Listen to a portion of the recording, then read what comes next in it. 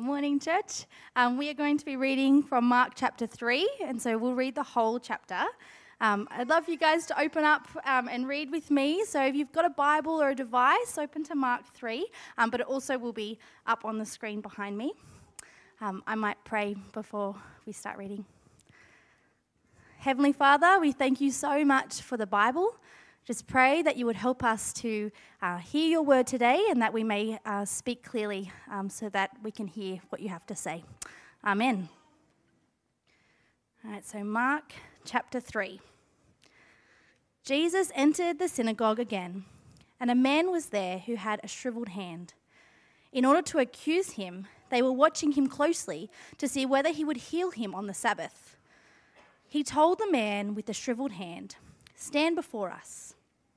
Then he said to them, "Is it lawful to do good on the Sabbath or to do evil, to save life or to kill?" But they were silent. After looking around at them with anger, he was grieved at the hardness of their hearts and told the man, "Stretch out your hand."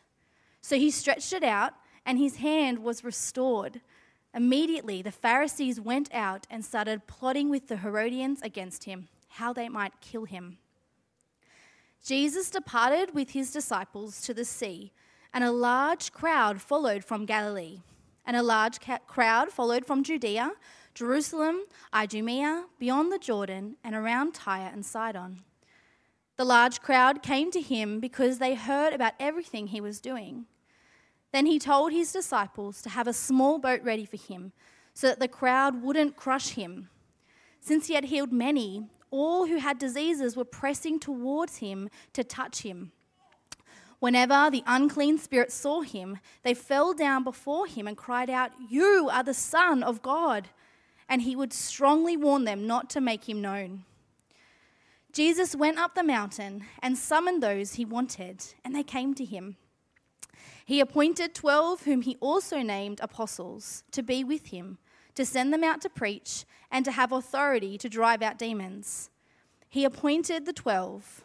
To Simon he gave the name Peter, and to James the son of Zebedee and his brother John he gave the name Boanerges, that is, sons of thunder.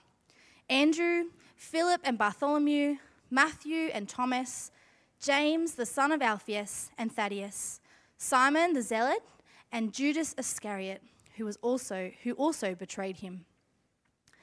Jesus entered a house, and the crowd gathered again, so that they were not even able to eat. When his family heard this, they set out to restrain him, because they said, "He's out of his mind." The scribes who had come down from Jerusalem said, "He is possessed by Beelzebul, and he drives out demons by the ruler of the demons." So he summoned them and spoke to them in parables. "How can Satan drive out Satan? If a kingdom is divided against itself, that kingdom cannot stand. If a house is divided against itself, that house cannot stand. And if Satan opposes himself and is divided, he cannot stand, but is finished. But no one can enter a strong man's house and plunder his possessions unless he first ties up the strong man. Then he can plunder his house. Truly, I tell you, people will be forgiven for all sins and whatever blasphemies they utter. But whoever blasphemes against the Holy Spirit never has forgiveness, but is guilty of an eternal sin, because they were saying, 'He has an unclean spirit.' His mother and his brothers came, and standing outside, they sent word to him and called him. A crowd was sitting around and told him, 'Look, your mother and your brothers and your sisters are outside asking for you.' He replied to them, 'Who are my mother and brothers?' Looking at those sitting in a circle around him, he said, 'Here are my mother and my brothers. Whoever does the will of God is my brother and sister and mother.'"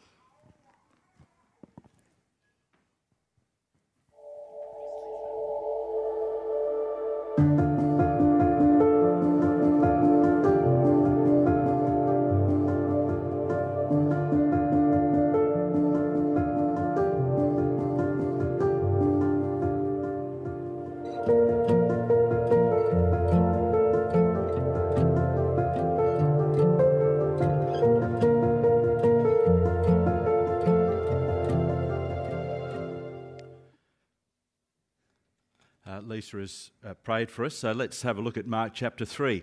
We continue working through Mark's account of Jesus' life. It's one of the number of historical accounts that we have of Jesus. There's 4 stitched into what we have as our New Testament. But Mark is sort of very keen for us to understand 3 things. Firstly, who is Jesus? Secondly, why did he come? And thirdly, what does it mean to follow him? And as we're at the start of Mark's gospel, Mark's account of Jesus' life, we've been looking at who is Jesus. Mark starts his account by saying the coming of Jesus into the world is actually God coming into the world, the Lord coming into the world, and it's great news. It's fantastic news that God comes into our world. And God affirms the authority of Jesus right from the early verses of Mark's account. As the Spirit descends upon Jesus from heaven, and there's a voice from heaven concerning Jesus. This is my beloved Son, my much-loved Son. Listen to him. It's unmistakable that God wants us, humanity, to listen to his appointed King over the universe, King Jesus. And responding to Jesus rightly is crucial.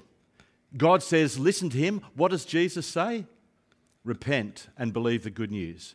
Turn from living for yourself. Turn from living for sin. Turn to me. Receive forgiveness. Live for me. Repent and believe the good news.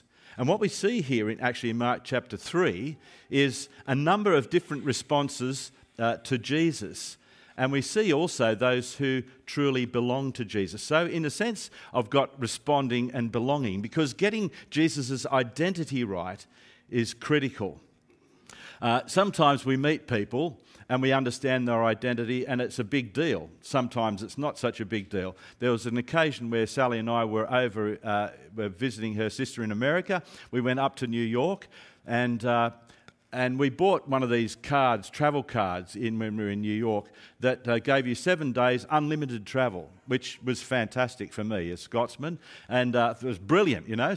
But we only ended up using 4 of it. It was cheaper to buy the 7-day ticket than to buy tickets for each day. Another story. But anyway, we were leaving New York, and I still had like 4 days left on this card. Like, this is gold, you know. So I thought, I'm going to give it to someone at the airport. And so I was just sort of started chatting to a guy, and he was actually an Aussie, and I said, look, I've got this card. I'm not selling you anything. You can have it. There's 4 days left on it. It's like fantastic, you know. It's brilliant. And he said, look, thank you so much. That's really kind of you. And he took the card, and off I went. And Sally's like over here because she's embarrassed that I talk to strangers. And she says, do you happen to know who you gave that card to? And I said, no. She said, that's Jason Day, the Australian golfer. You know, that's oh, okay, all righty. And now missing his identity, because frankly I had no idea who Jason Day was. In fact, did I get his name right? Is he a golfer, Jason Day? Yep. Yeah, thank you. Someone knows. He's a famous golfer. Getting his identity wrong, not such a big deal. It might have been nice if I sort of said hello to him and what a great player he was, but, to stroke his ego. But, hey, didn't really matter.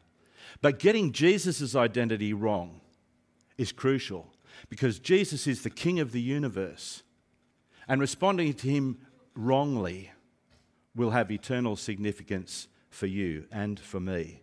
And in Mark chapter 3, we see different responses from different people. There's the religious leaders, the crowds, the demons, the disciples, even Jesus' own family. We see the responses there from all of these people. And pardon the corniness of my outline, but I see 4 different responses to Jesus. Demonic. Jesus is demonic, of the devil, or Jesus is dynamic, powerful. Jesus is deluded from Jesus' family, and Jesus is divine. And I just want to skip through these quite quickly. The first one will be a bit longer, just by the way, heads up there, and then I'll go through the rest fairly quickly. First response is that Jesus is demonic. It might surprise you to realise that it's the religious leaders that have problems with Jesus. And we see this very early on in Mark's account of Jesus' life. the religious leaders conclude in verse 22, as some of them come up from Jerusalem, that Jesus is demonic. Actually, as I read this, I thought I could have had 5 groups in there, or 5 responses. Jesus is dangerous. Because the religious leaders saw him as a great danger to their religiosity. Jesus was coming in and speaking a different word. Jesus was coming in and shattering their power plays that they were all on about. But anyway, we've got Jesus. That's the conclusion, is that he was demonic. Here we see on the Sabbath day, there's a guy with a shriveled hand. In the synagogue, probably planted there by the religious leaders because they are out to try and catch him healing on the Sabbath day. Now Jesus says to them, a very interesting question: does the law permit good deeds on the Sabbath day? Or is the Sabbath day a day for doing evil? What do you reckon? He says to the religious leaders, is it the Sabbath day a day for doing good, or a day for doing evil? What do you reckon? Is it a day to save life, or is it a day to destroy life? Now, Jesus knew what these religious leaders were thinking. He knew that they were plotting to kill him. So the question is very pointed. What's the Sabbath day for? To do good or to kill? To save or to kill? To do good or to destroy? What do you reckon? Of course, they have no answer. They remain silent. And then Jesus looks around.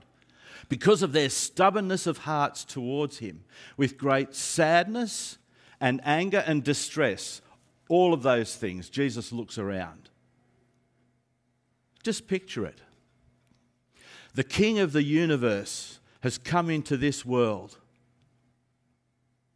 He's come to rescue this world. He's come to rescue us from sin and all its consequences. He's come to free us from God's judgment. He's come to bring us new life. He's come to restore the creation that's broken. He's come to bring us into the new creation. He's opening heaven's gate, and he comes in great love to ordinary people, not just ordinary people. He comes in great love to people who are outcasts, to people who are sinners, to people who are shunned by society.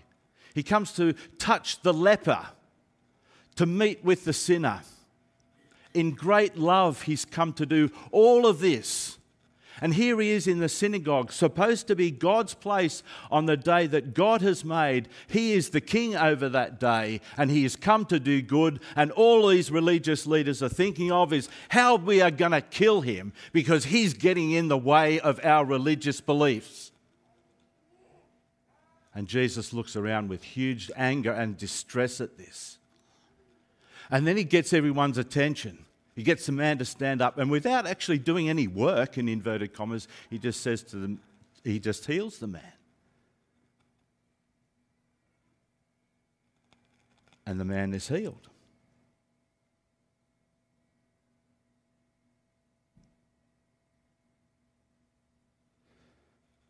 They plot to kill him.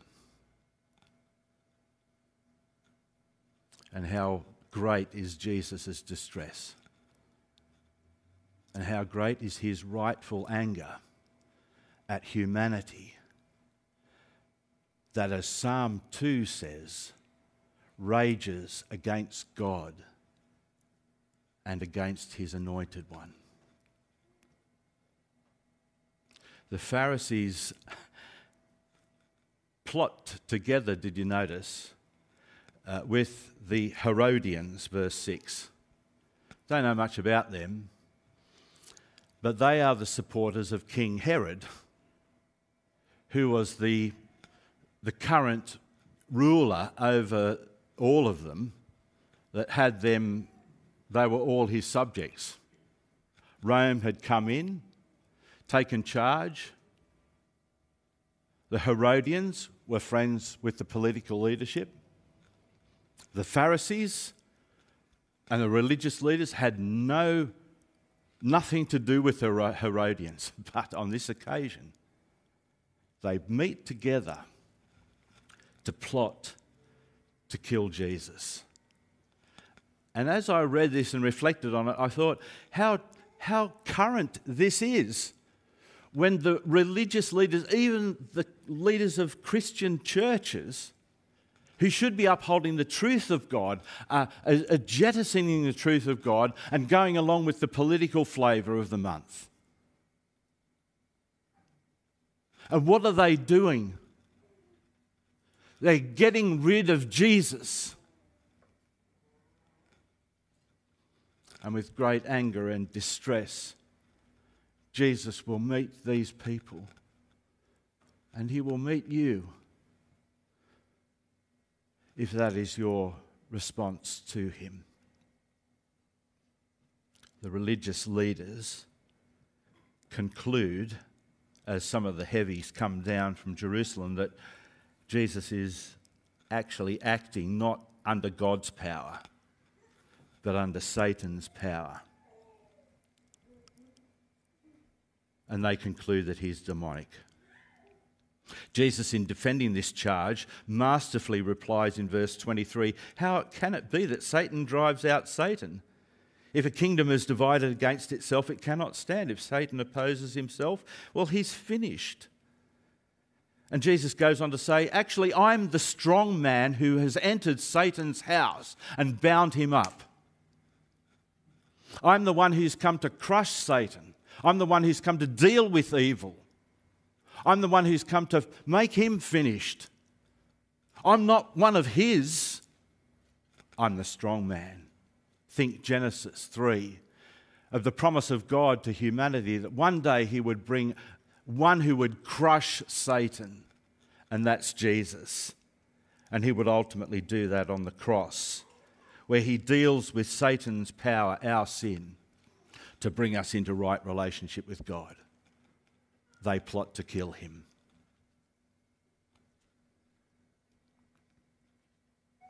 Or where are you with Jesus? Have you seen who he is? Is he a danger to you? He's a danger to a lot in our society. And a lot in our society think, well, he's not of God. God wouldn't be like that. You hear it quite regularly. The second response here in these verses is that his dynamic, and this is much more brief, just by the way, in case you're wondering. Jesus is dynamic. What I mean by that is Jesus is amazing. Look at his power. Look at his authority. It's fantastic. Let's go. Where is he off to tomorrow? Let's go and see him. Jesus goes away to a quiet place. Let's follow him. So much so the crowds thronged to him that he had to get into a boat and push off from shore to talk to them, otherwise he would be crushed. People who he healed, more and more people find out about him. They rush to him. They even just try to touch him to be healed. So vast was the number of people who came to Jesus. From near, from far, from Jewish territory, from Gentile territory. And there's just an amazement at his dynamism. The crowds are there. But on the whole, the crowds are not responding to Jesus personally in repentance, turning, and in believing the good news. It seems that they are largely there for what he could do for them, for the healing that he could provide for them, for the buzz and for the thrill of seeing something amazing happening for them. And maybe some of them thought, this is the king who will kick out the Romans and restore Israel as a nation. But Jesus was not keen to reinforce any of these misconceptions, that he came just to be a great healer, or he came to be a great political releaser. And so even when the demons start crying out, "You are the Son of God," in some sort of mock homage, Jesus commands them to stop. The huge crowds were looking for someone who would be responding to them by doing something for them. But they were not, on the whole, interested in truly responding to Jesus. So how does this sit with you? Are you one of these crowds? Oh, Jesus is amazing. He's dynamic. He's powerful. Sometimes you hear this. He's such an inspiration. As if he's just giving me what I need to get through this day type of thing. But is there anything more than that? Is Jesus anything more than that to you? Is he just an inspiration? Is he just someone that you think, oh, he's so nice? He's the King of Kings. He died for your sins. Let that be our starting point. And let that inspire us. Most certainly, he is powerful to work in us now, yes. But see him for who he is. Jesus was not keen for people just to see him as the great dynamism at this stage, because they were yet to find out, and he was yet to tell them why he came. That's the second part of what Mark wants us to find out about Jesus. That comes a little later. Well, the third response is, and it's from an unlikely source, is that Jesus is deluded.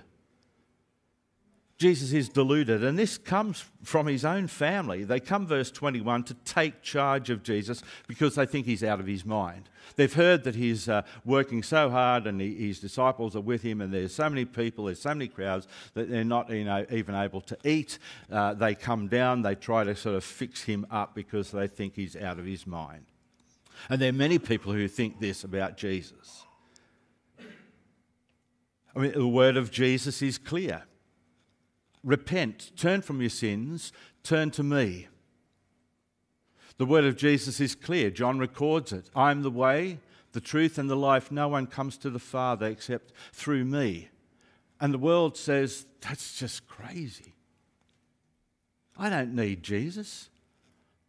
I'm okay. I've not done much wrong.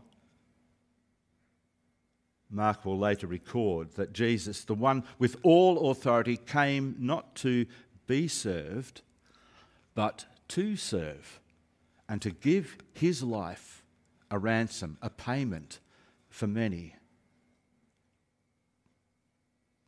Does that just seem a little crazy? There would be people who think it is. But we need to see Jesus for who he is, coming in great love to restore. And then the fourth group of people are those who respond to Jesus, seeing him, not as demonic or just dynamic, not as deluded, but as divine, of God, from God, truly God.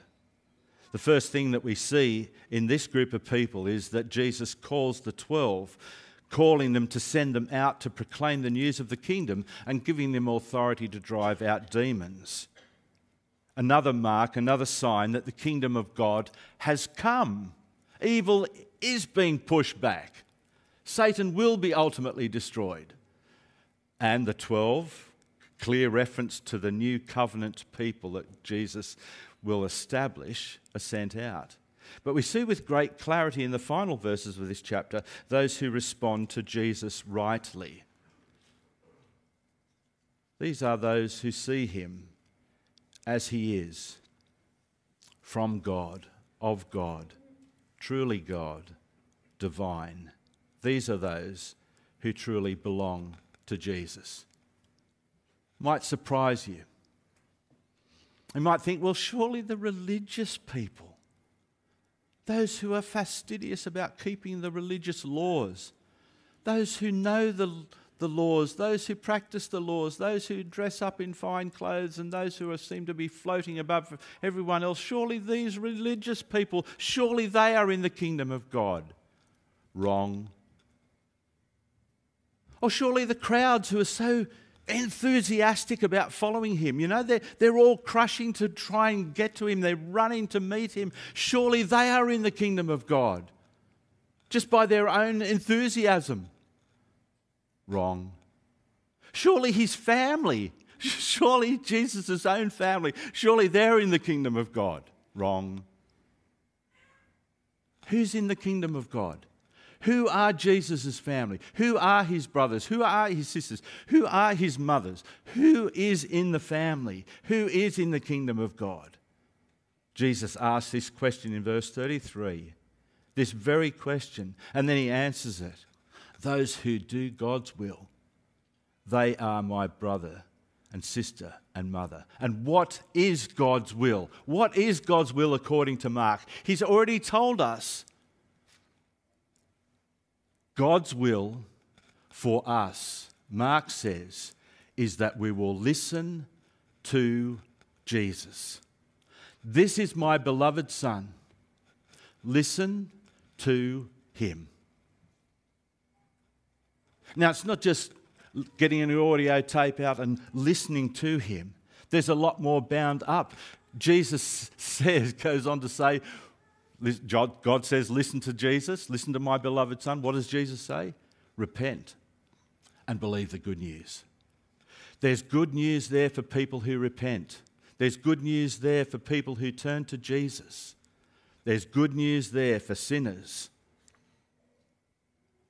There's good news. There's forgiveness for all of us. And I did left this out, but Jesus has, in his discussion about them accusing him of being demonic, Jesus says, every sin and every blasphemy will be forgiven. Everything will be forgiven. There's no sin outside of God's scope. The only sin that will not be forgiven is when we see the work and the words of Jesus and say, that is not of God, that's of the devil. And that is blaspheming against the Holy Spirit. That's saying what is God's is actually of the devil. And if you have that attitude, there's no forgiveness. But those who come to Jesus, repenting and believing the good news that the kingdom of God is near, that there's forgiveness in Jesus, will be forgiven. Those in the kingdom, it's not based on pedigree or privilege or intellect or flashiness, nor of your earthly position or of your status, but trusting in Christ, listening, learning, following. Get Jesus right for life. C.S. Lewis, the great 20th century author and theologian, got so fed up with people of his day that sort of said, we love Jesus. He's so, he's a great moral teacher. I'm talking a British accent because C.S. Lewis was British. He was such a lovely man, great moral teacher, salt of the earth, lovely. He got so fed up with people. Oh, but I don't... He's God? No. Let's not get all fanatical about him. No, he's lovely. He's a great teacher. C.S. Lewis got so fed up with people that sort of had this lovely, mushy feeling about Jesus, but he's not really God, and I'm not really turning to him. I'm not really submitting to him. I'm not really asking him to forgive me. No. But he got so fed up with it. He wrote these words. We cannot accept Jesus as a great moral teacher, but don't accept his claim to be God. This is one thing we must not say. A man who is merely a man who is just a man and said the sorts of things that Jesus said would not be a great moral teacher. He can't be a great moral teacher. He would either be a lunatic on the level of a man who says, I'm a poached egg, or else he would be the devil of hell. You must make your choice. Either this man was and is the Son of God, or else he's a madman or something worse. You can shut him up as a fool. You can spit on him and kill him as a demon. Or you can fall at his feet and call him Lord and God.